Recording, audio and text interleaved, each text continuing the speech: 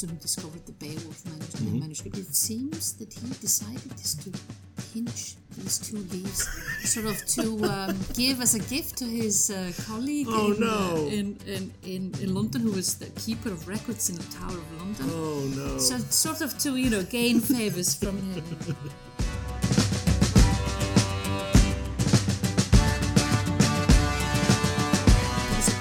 A race for manuscripts, and this was exacerbated by the fact that the Swedes and the Danes, they were at war with each other constantly in the 17th and 18th century. So they were interested in these sources so that they could buff up their claims to land and so forth, and just also for national pride. So they would send agents to Iceland to acquire manuscripts.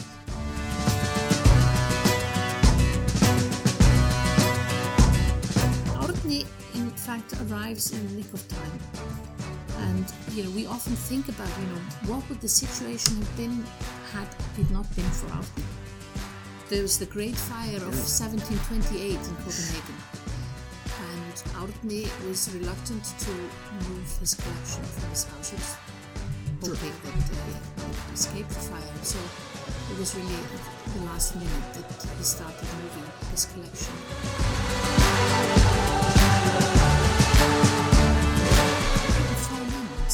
What are you doing? Have you no respect for this wonderful manuscript, our treasures? Are you just leafing through them with your bare hands?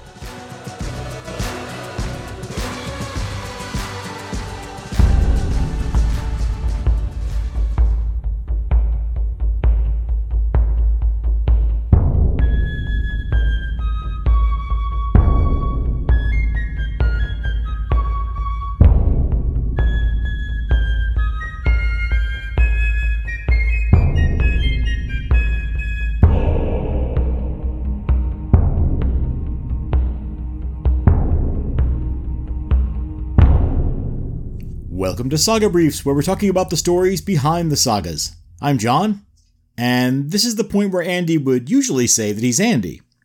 He's still Andy, but he's not here right now, since he's off driving around Iceland for a couple of weeks.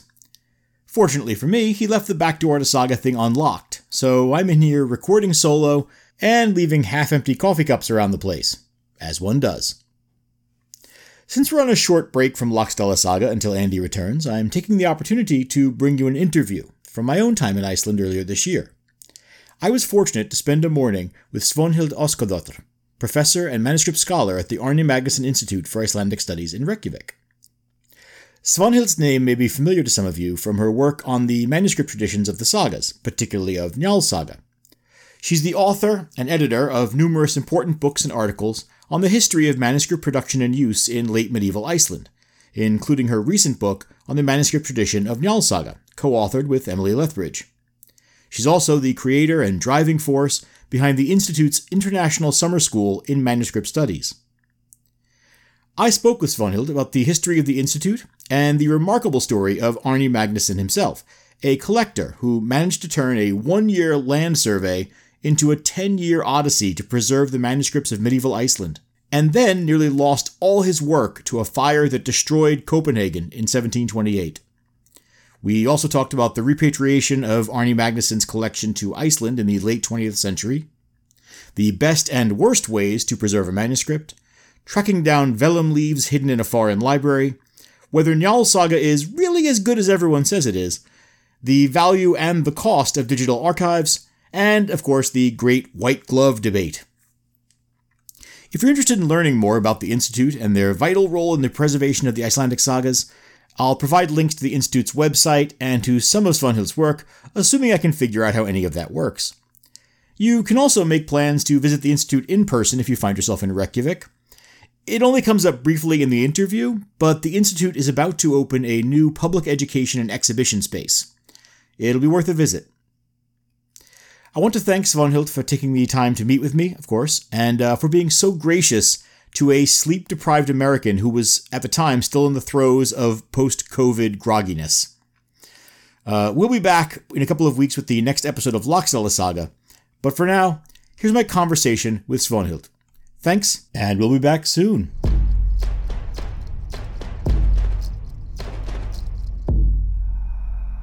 thank you so much for having me. Can you just start by introducing yourself and explain what it is you do here at the Institute? Yes, I'm Svanhildur Óskarsdóttir, and I'm a research professor at the Institute in the manuscript division. And what we do here in the manuscript division is working with manuscripts and the texts that they contain. We prepare editions of old texts. We do I sometimes work on my own editions, but I'm also an editor for other people's books. And we do a certain amount of outreach. We have a summer school in manuscript studies in the summer, every summer in collaboration with our colleagues in Copenhagen and also at the National and University Library of Iceland. Yes, I suppose that's about it. And then I sometimes go to conferences and give papers on my research and so forth. Just for people who might not be familiar with it, can you tell us a little bit more about the Institute itself? Sort of the work that is done here? I mean, it sounds like you're involved in a lot of it, but the kind of work that this was founded to do. Yes, the current institute, which has a rather long name, the Árni Magnússon Institute for Icelandic Studies, is in fact an amalgamation of 5 earlier smaller institutes, but we have been big since 2006. And the institute comprises 6 divisions. So it's international outreach, lexicography, onomastics, language planning and policy. So it's all these are all maybe sort of on the linguistic side, and then we have the division of folkloristics and the manuscript division. 3 of these divisions, they look after important primary sources, collections of primary sources. In the onomastics division, we have a collection of place names, records of place names, which the oldest records are more than 100 years old. They are wonderful. Some of them are come with maps that people have drawn when they were explaining the place names on their farm and so forth. So that many of these are beautiful documents. The folkloristics division houses more than 2,000 hours of recordings of people telling stories, singing songs, explaining about customs and so forth. And the oldest recordings are also more than 100 years old, more than a century old. Wow. And but they're still collecting. Students at the university still collect folklore, and that eventually enters also the collection. And then in the manuscript division, we are responsible for medieval manuscripts that were repatriated from Denmark, which we maybe talk about a little bit more about later. And we also have,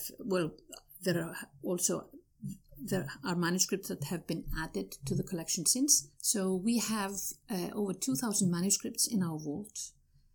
And in addition, we also have several thousand document charters and copies of charters, which are also important.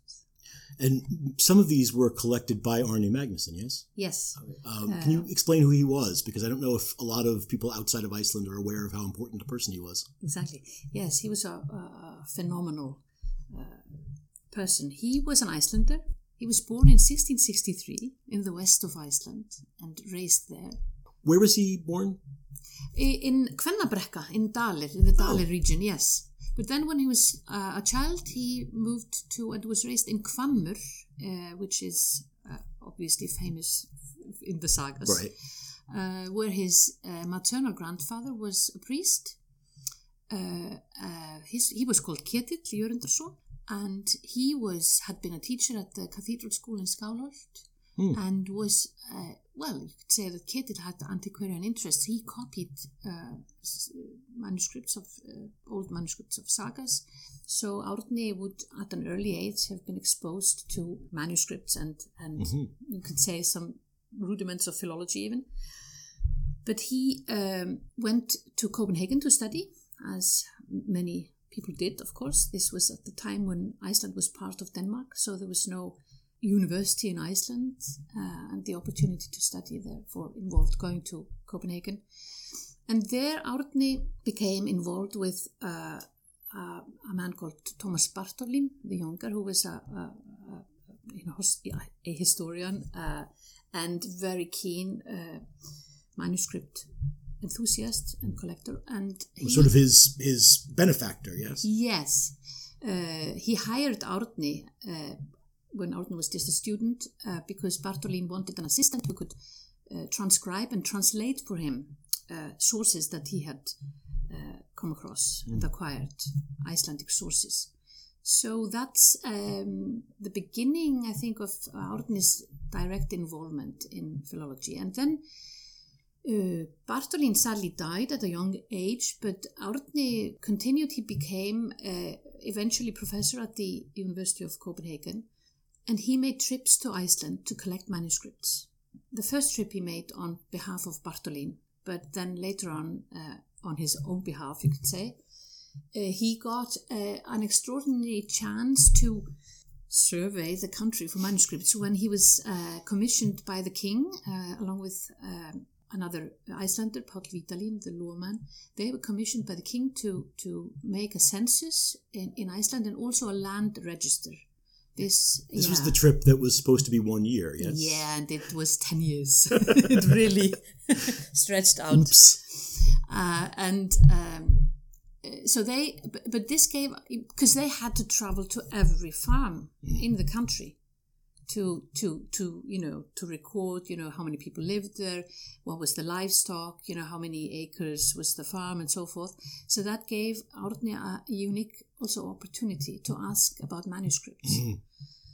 And he was, at the time when Árni was active in the early 18th century, the situation on the continent was that learned people had become aware of the fact that in Iceland you had sources for the history of Scandinavia and Northern Europe that was previously, unknown to the learned community in Europe. So there was a kind of a race for manuscripts, and this was exacerbated by the fact that the Swedes and the Danes, they were at war with each other constantly in the 17th and 18th century, it seems. So they were interested in these sources so that they could buff up their claims to land and so forth, and just also for national pride. So they would send agents to Iceland to acquire manuscripts. Obviously, the Danes were in a better position because the Danish king could just issue a dictum, a decree. Now you should send me the manuscript, send all the manuscript to the Royal Library. But the Swedes really got some very excellent manuscripts that are still in Stockholm and Uppsala. Anyway, so that's the sort of the situation we have when Árni is collecting. But what sets him apart, he got hold of many wonderful manuscripts, but what sets him apart from most other collectors is that he understood the value of even the most fragmentary manuscripts. So he would go after a single leaf, and he was also extremely patient, if he got maybe a few leaves from a manuscript that he could see had been much larger but had been taken apart, then he would write letters to follow up on this, and he would inquire, and we would ask people, do you know whether there was ever anything more to be had of that manuscript? Do you know where these, some other leaves might have gone to another farm, and so forth?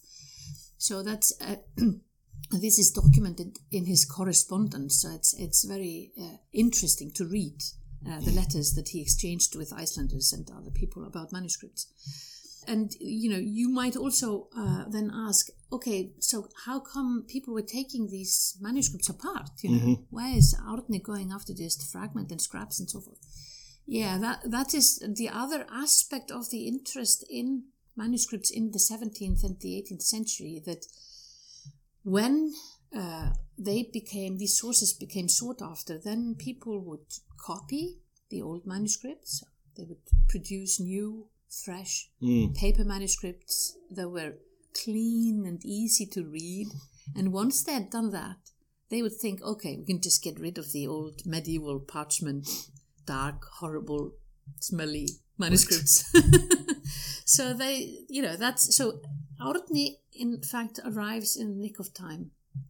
And, we often think about, what would the situation have been had it not been for Árni and his tenacity. So we're really, really grateful for him. Yeah, of course. And of course, he was living in Copenhagen, so he moved all the manuscripts to Copenhagen. Right. And so the manuscripts end up in the possession of the Danish kings, or I guess of the state, except for the ones that ended up in Sweden. Yeah, well, not quite, because, yes, there were a group of very important manuscripts in the Royal Library in Copenhagen, but Artne's collection is the largest collection of medieval manuscripts that exists, and they were not in the Royal Library. They were his private collection. But of course he dies, as we all do. Right. Well, and doesn't he also have to rescue them from a house fire at one point? Right? Yes, there was the Great Fire of 1728 in Copenhagen that ravaged the city for several days. And Artne was reluctant to move his collection from his house. He was hoping that they would escape the fire. So it was really the last minute that he started moving the manuscript. But he managed to move, well, we think most of his medieval parchment manuscripts and many of his copies. His collection of printed books, which was wonderful, perished in the fire, and so did some of the copies. So, and after this, this is in 1728, after this experience, he is really a broken man, and he dies in January 1730. Still, oh, wow. So really, as a result almost of this. Almost. Of course, by that time, he was sort of getting on, but I think it was a blow that he didn't quite recover from. But he, before he died, he made a will, he and his wife, and they bequeathed the collection to the University of Copenhagen, which was probably a very good choice. Artne was thinking of how to preserve the collection and also how to do some research on the manuscripts and more importantly how to publish the texts that they contained. So that's how then the collection became property or was looked after by the University of Copenhagen, and then there were the manuscripts that were in the Royal Library. Sure. But we're in Iceland right now. Yes. And so are your vaults. Yes. So how did they end up back here? That's a story that sort of begins in the 19th century with Romanticism and growing nationalism. Icelanders had been part of, the Norwegian state or realm since 1262 and then passed on to the Danish kingdom when Norway also did. They started in the 19th century, like many other nations in Europe, thinking about their own culture and roots and destiny and wanted to become independent.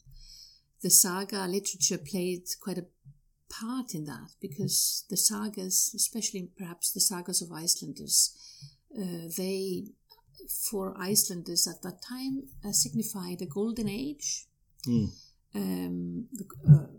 They described, free people in a free country, and also just the artifacts, the manuscripts themselves were also symbolic for something that Icelanders had contributed to culture in general, to world culture. Yeah. So when it came, then these claims became stronger, and in 1918, Iceland became a sovereign nation. And after that, the manuscript issue really got going, and it was felt by Icelanders that it was ridiculous now that they were a sovereign nation, that they should not have the most prized possessions, the cultural artifacts that they had produced, and they viewed them as theirs, and they should come back to Iceland. This took several decades of negotiations and a very heated debate in Iceland as well as in Denmark. For the Danes, on their part thought that this was not entirely, well, it was certainly not a foregone conclusion that they should, just relinquish their hold on these documents and these manuscripts. But in the end, an agreement was reached in the early 1960s, whereby it was decided that the collection of Árni Magnússon should be divided in two, which is quite unusual, because as all archivists and museum people will tell you, you don't want to split your collection. The collection is a holy grail. But anyway, this was decided, and Icelanders were also going to get some manuscript from the Royal Library. But again, this was so disputed that the agreement had to be ratified twice by the Danish Parliament. And it even went all the way before the Supreme Court, because the agreement was challenged, and in the end the Supreme Court in Denmark had to rule, and it ruled that this was not against the Constitution to restore part of the collection to Iceland. So after all this wrangling, it was in April 1971 that the first two manuscripts came to Reykjavik, to Iceland, amid much pomp and circumstance. Yes. It came on a naval vessel from Denmark, and it was it was a big feast. Icelanders turned up at the harbor in droves. It was just several thousand people. So that was a very memorable day. But then, of course, it took more than 25 years to finalize the division. So the last manuscripts came to Iceland in 1997. So when we think in terms of nation states, the manuscripts have been divided, but the Árni Magnússon Institute is both here in Reykjavik and in Copenhagen. And so the collection is all in the umbrella of one institute, is it not? No, not quite, because there are two separate institutes. I see. So there is, in Copenhagen, the University of Copenhagen looks after their part of the collection, and it's still called Den Anna Magnæanske Samling, the Anna Magnaean Collection. And it's, but here we have a separate institute, so the Árni Magnússon Institute in Iceland takes care of the manuscripts on behalf of the University of Iceland. And we have cooperation between those two institutes. And confusingly, they're both named the Árni Magnússon Institute. Yes. I see. Yeah. But the Anna Magnaean Collection is... one of the collaborations we have is a collaboration on digitizing the whole collection. So you could say reunifying the collection in cyberspace. Yes, I actually want to really talk about this project because this is sort of one of the major undertakings that the Institute has been involved with lately. How is that project going, the digitization of the manuscripts? Well, the collection of Árni Magnússon numbers around 3,000 items, and to date around a third has been digitized, around 1,000 items, but it's around 150,000 pages. Wow. Yeah, so it's a lot of photographs.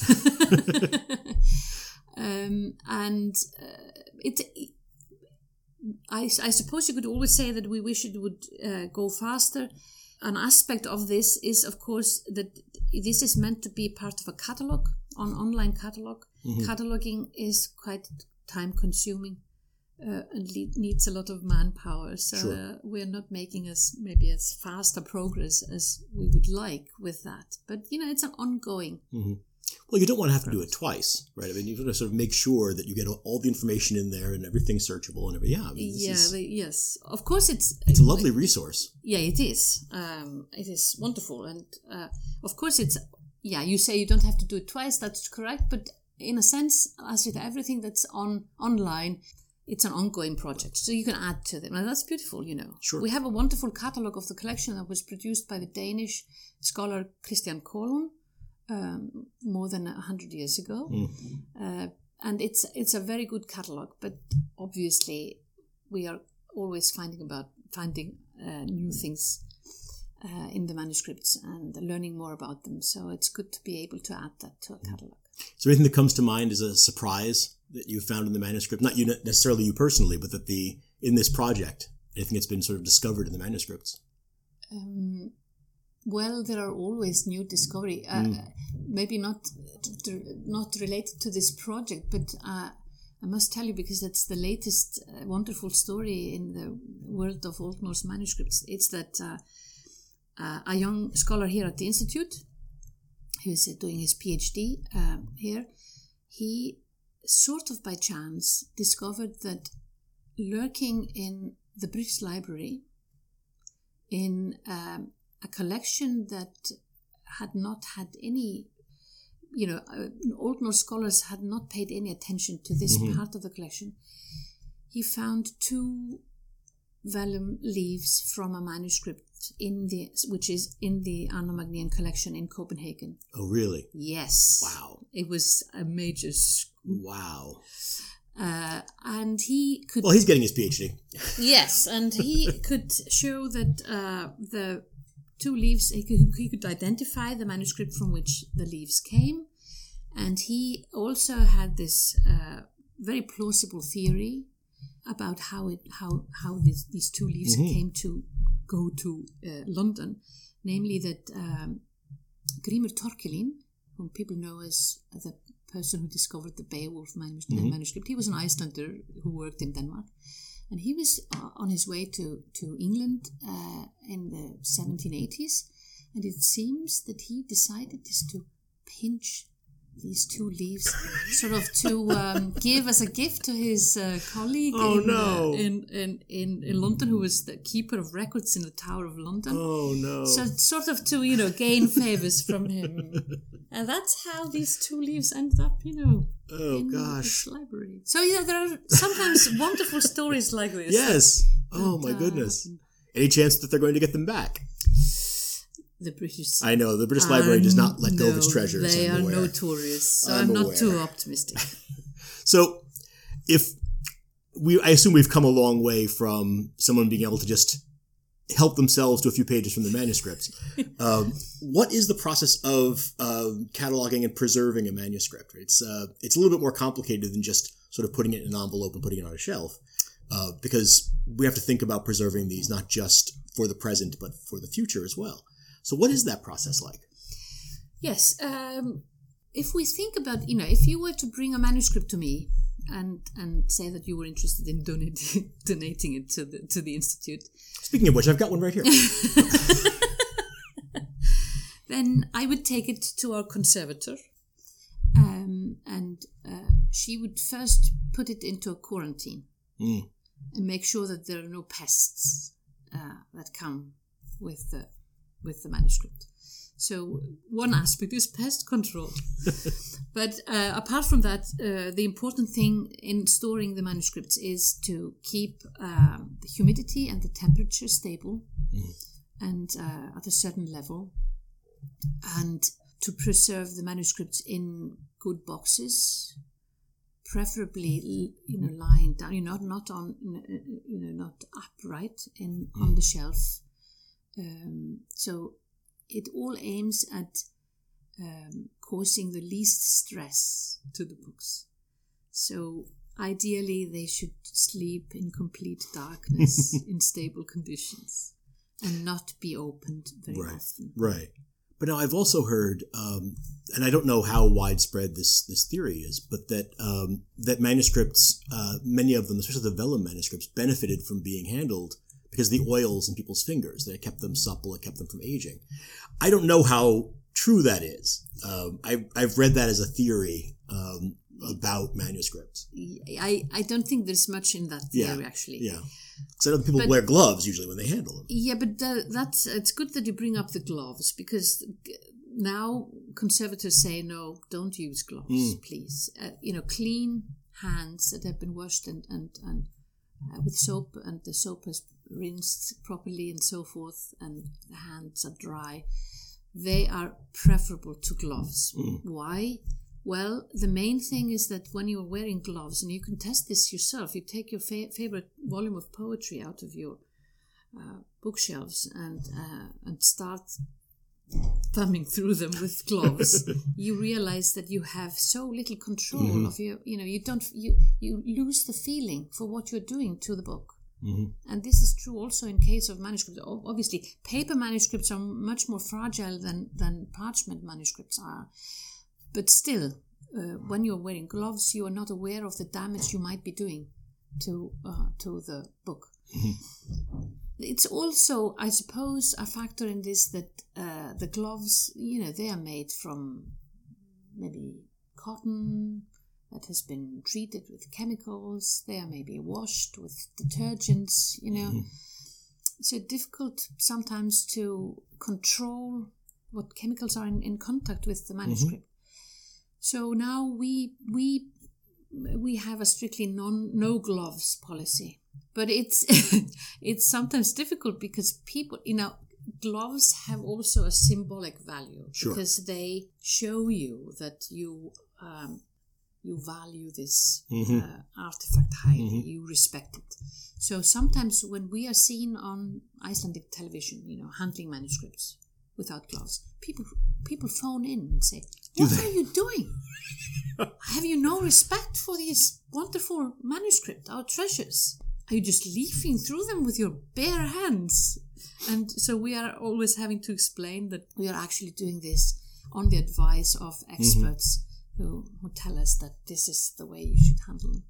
I can't think of a greater compliment to the Icelandic people than that watching a television show with the manuscripts, they would call in concerned about the preservation techniques of the manuscripts. I cannot imagine any other place where that would be the response of a viewing audience. That's wonderful. So we talk about manuscripts once in a while on the podcast. We don't go deeply into it because neither Andy nor I am expert in the field.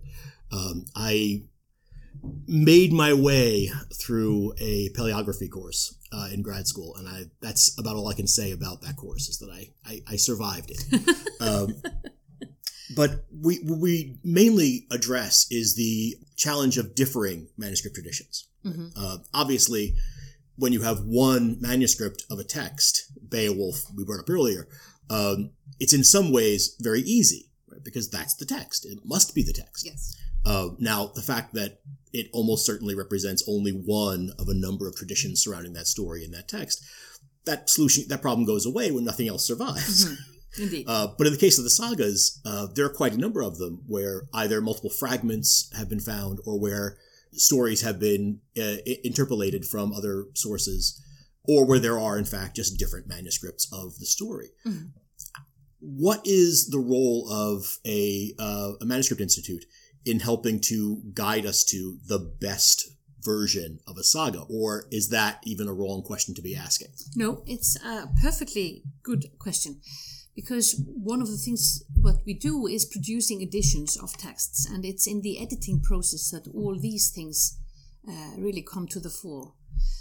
The role of, when somebody is editing a saga, they need to survey all the manuscripts first, see what's out there.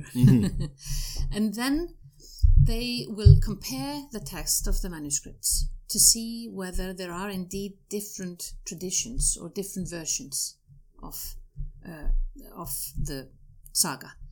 And how do you may ask, how do you compare them? Well, the traditional method is looking for what was called errors.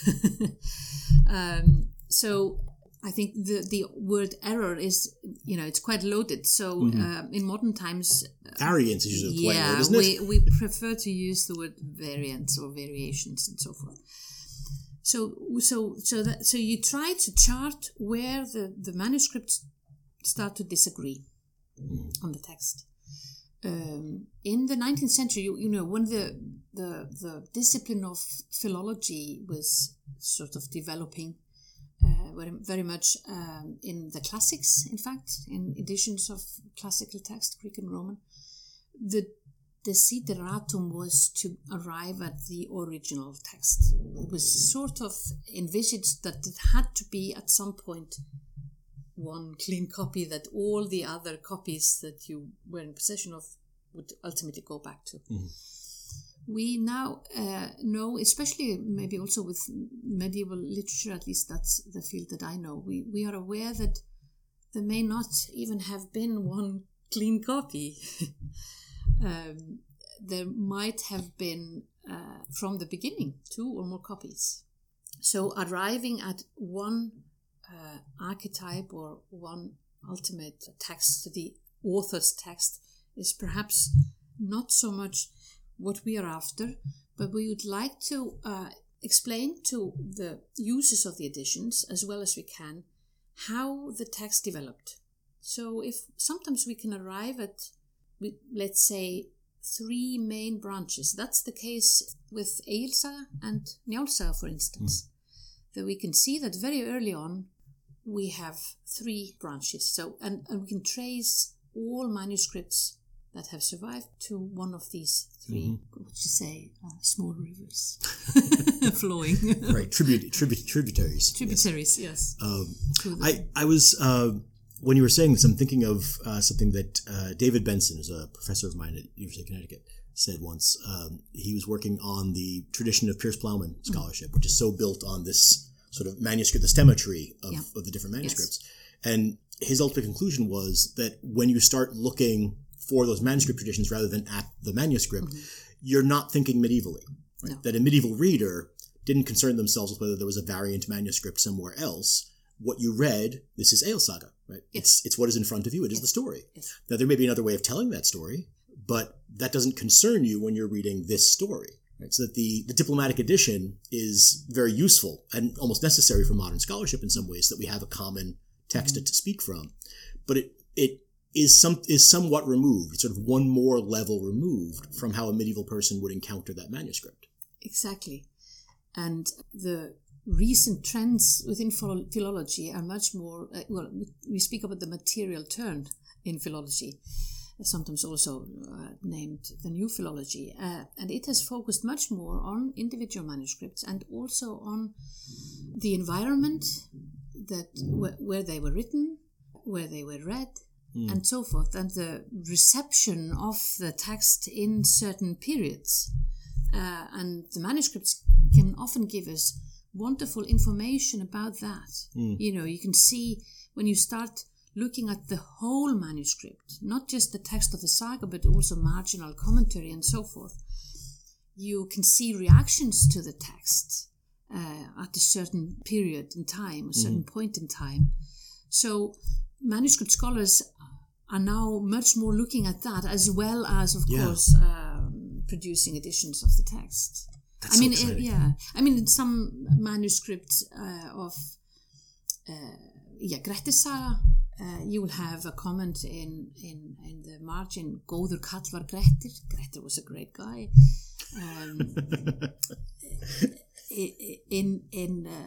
In some manuscript of a 16th century manuscript, if I remember correctly, of Njáls Saga, there's a comment on Mörður Valgarðsson in the margin, Fari hann bölvaður, damn him, is the root of all evil. So that's wonderful, I think. That's so funny. We had a listener recently write into us, because we had a debate, Andy and I, as to who, if there is sort of a villain, right, an antagonist to Njáls Saga, whether it was Halgarth or Morð. And I said it was Morð. And someone wrote into us and said that Morð is so detested that for almost 600 years, no one in Iceland was named Morð. That the name was killed off for centuries because of the hatred of this character, which is just wonderful as, again, a testament to how important the sagas remain to people, but also means I'm right, which is great, which is always to my benefit. But that's great. Damn him is a wonderful. That's what I would love to see starting to happen is, and I realize that this is sort of, we're coming dangerously close to saying that the Fornrites are in danger of becoming an obsolete scholarly resource. Or at least some of the older ones. But to see editions that include things like marginalia, right? That I think we are starting to see that. You'll find ones that'll footnote marginal comments. Yes. And I love that. But it's so difficult sometimes to track down that kind of information. I mean, Damn Him is a fantastic addition to thinking about Njál Saga. Yes.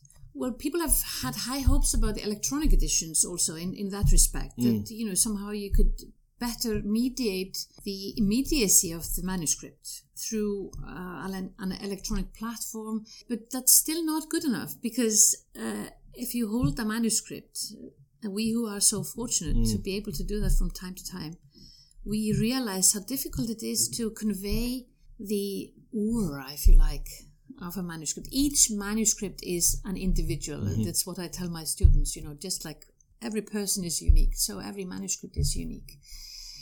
And they smell, and they are, they yield to your touch in a certain way, and so forth. And, electronic editions are not going to help us with that, sadly. Right. But having said that, I think it's a very good thing that people are becoming more aware of the marginalia and other aspects of the manuscript, so that they can at least attempt to describe it in their editions, whether it be in a printed book or on screen or online. That's a good thing. Yeah. And I think also, you mentioned the Fornrið edition. Interestingly, the Sagas of Icelanders were, the first texts that appeared in that series. Egil Saga. It's now almost a century since that volume appeared. But of course, we need a new edition within the series. And I think that the new editions will be different. I think we will pay more attention to the different traditions of the saga, so they might be more multiple text editions. I myself have done some work on Njál Saga and the manuscript tradition of Njál Saga with my colleagues, and it is clear, I think, that we would really like to publish separate editions of, say, the Möðruvallabók text, and then also the text that is contained in the manuscript called Gráskina, and also the manuscript called Reykjabók. We are very fortunate in the case of Njál Saga in that we have several really old, really early, nearly complete manuscripts of the saga. We believe that it was composed around 1280. The oldest preserved manuscripts are from the beginning of the 14th century, so only about a couple of decades later. And that's unique, because for many other of the sagas of Icelanders, you are kind of piecing together texts from fragments and so forth. So the tradition of Njál Saga is rich and it is varied, and it would be wonderful to open up the variation and the richness more completely than has been done in the editions to date. You're telling me that the Fornrið series that I've painstakingly put together over the course of the last 15 years or so is going to be out of date sometime in the near future. Well, that's all right. Yeah, I would say that I hope in the near future, but these things take time. Of course they do. A little while ago, we were talking about people calling in to complain about the way manuscripts are handled. What do the sagas mean? Not just the manuscripts, but the sagas as stories mean in modern Iceland.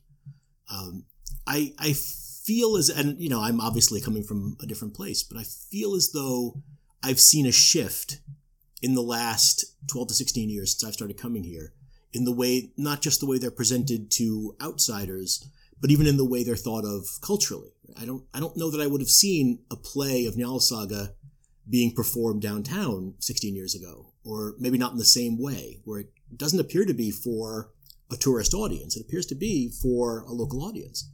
What would you say is sort of in 2022 or thereabouts? What is the place of the sagas in modern Iceland? It's a big question, I realize this. It's difficult to gauge, really, and especially perhaps for somebody like me who is so close to the research field. So I think sometimes we overestimate, certainly I think the knowledge that people possess of the sagas.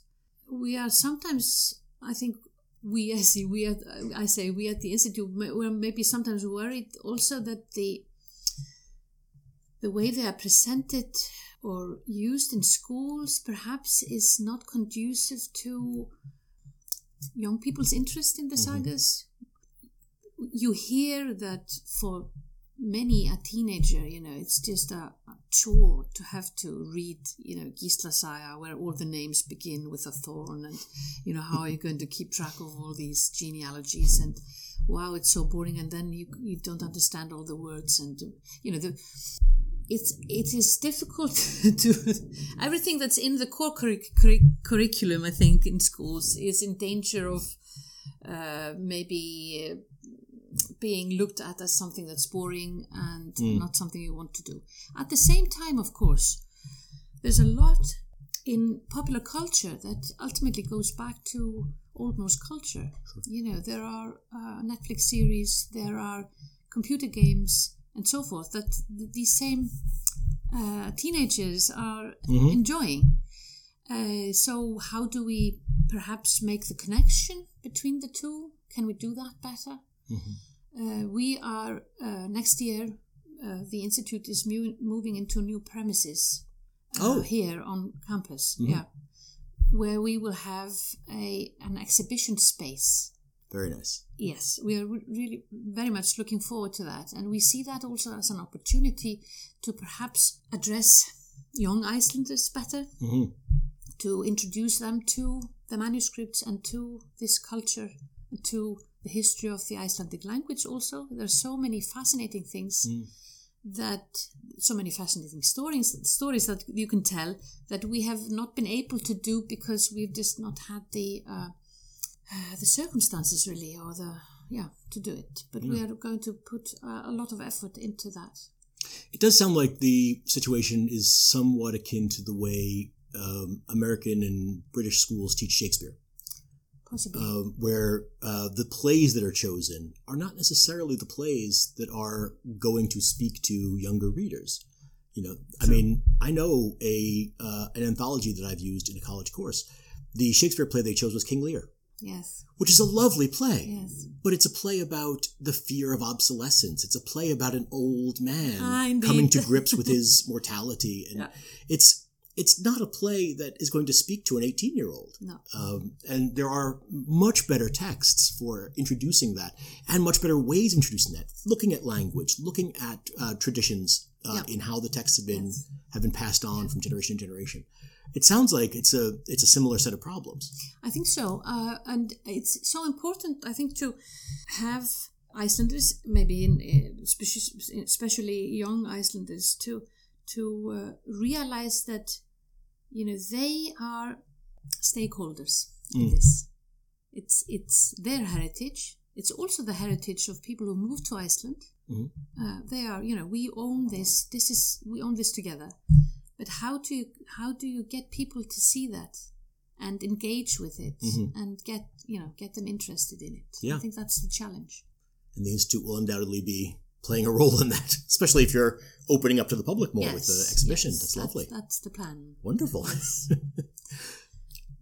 But you mentioned plays, and of course I think people are aware of the sagas and their importance in the cultural history and in the independence struggle as well.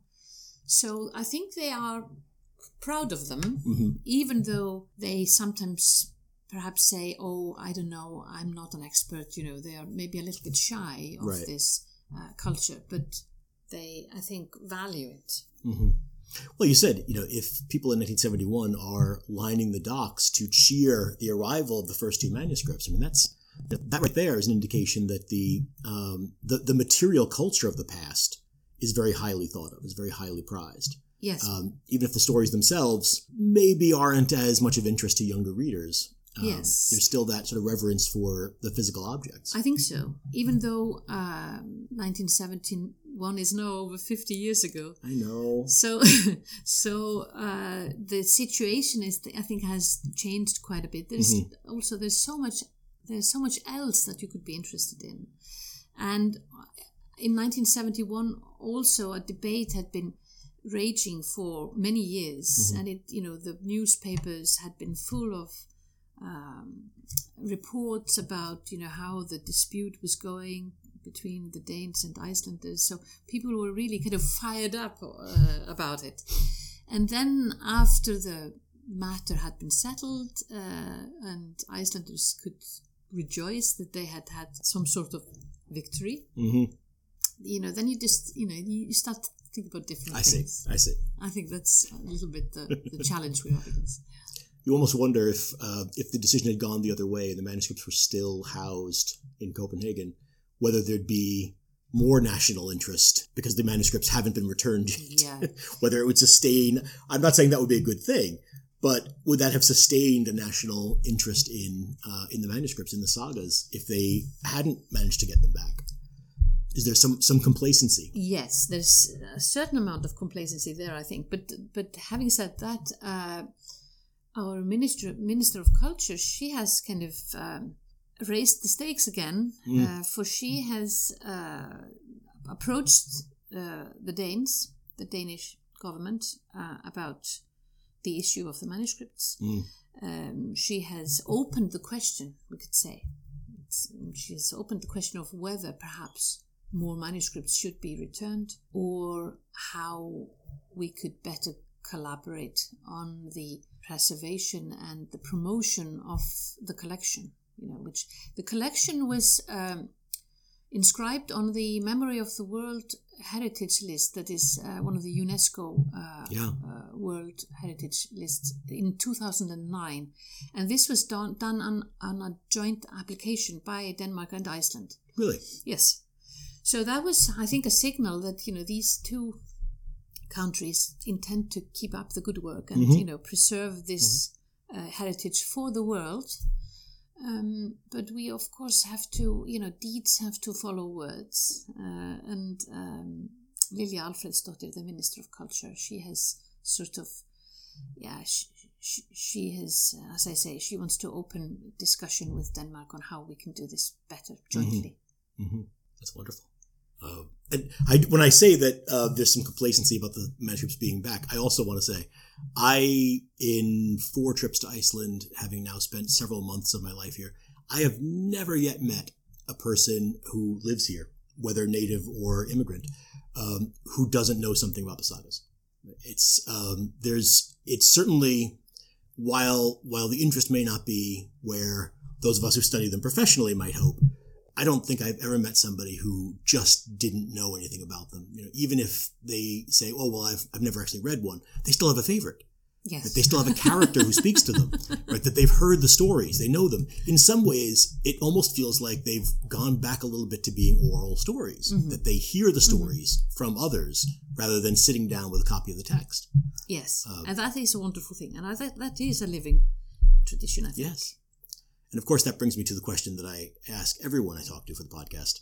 Do you have a favorite saga?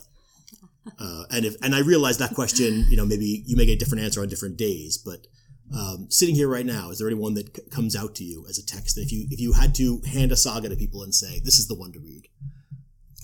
Yes. Well, when I'm recommending sagas to others, I often recommend Gísla Saga because of its kind of whodunit element. That's my favorite to recommend. Yeah. But I think I would say now that my favorite is Njáls Saga, just because I've spent quite a lot of time with it. Sure. And it's, of course, the longest of the sagas, and it has so many wonderful aspects to it. And, I've read it several times, and each time I see something new. Each time also, I think I focus on different characters, and I love the fact that Njáls Saga has so many also minor characters that are so interesting. Even just one of my favorite characters is Atli, one of the laborers at Bergþórshvol. It's a kind of an enigmatic person who makes a brief appearance and he's killed, but he is really like a no fuss, strong silent type guy. So just taking one character like that, who is just as I say, really just makes a very minor appearance, but is still painted somehow so that he he just you connect somehow to this character. You think you know how what he was like, if right, you met him. right. I mean, there are so many of them in Elsa Yes. too. I mean, there's the poetess. Þórhildur. Yes, thank you. Yes. Who is dumped by her husband at Yes. a wedding, right? Because she's known for her sharp-tongued poetry. Indeed. Which, of course, I mean, how many sharp-tongued poets are there in the sagas?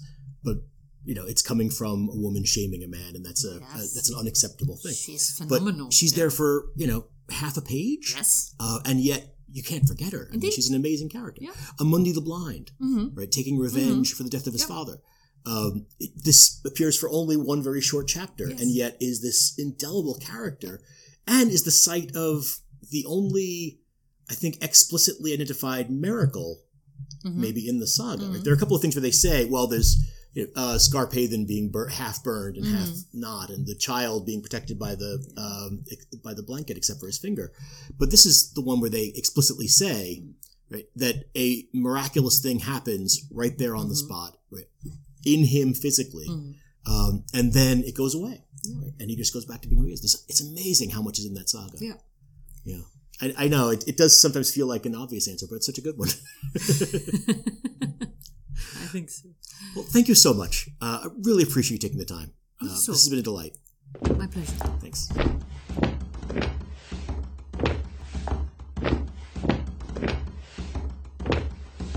Ólafur reið með björgum fram, Siglir bann, nýtt hann fyrir sér alvaran, var rauður loginn fram.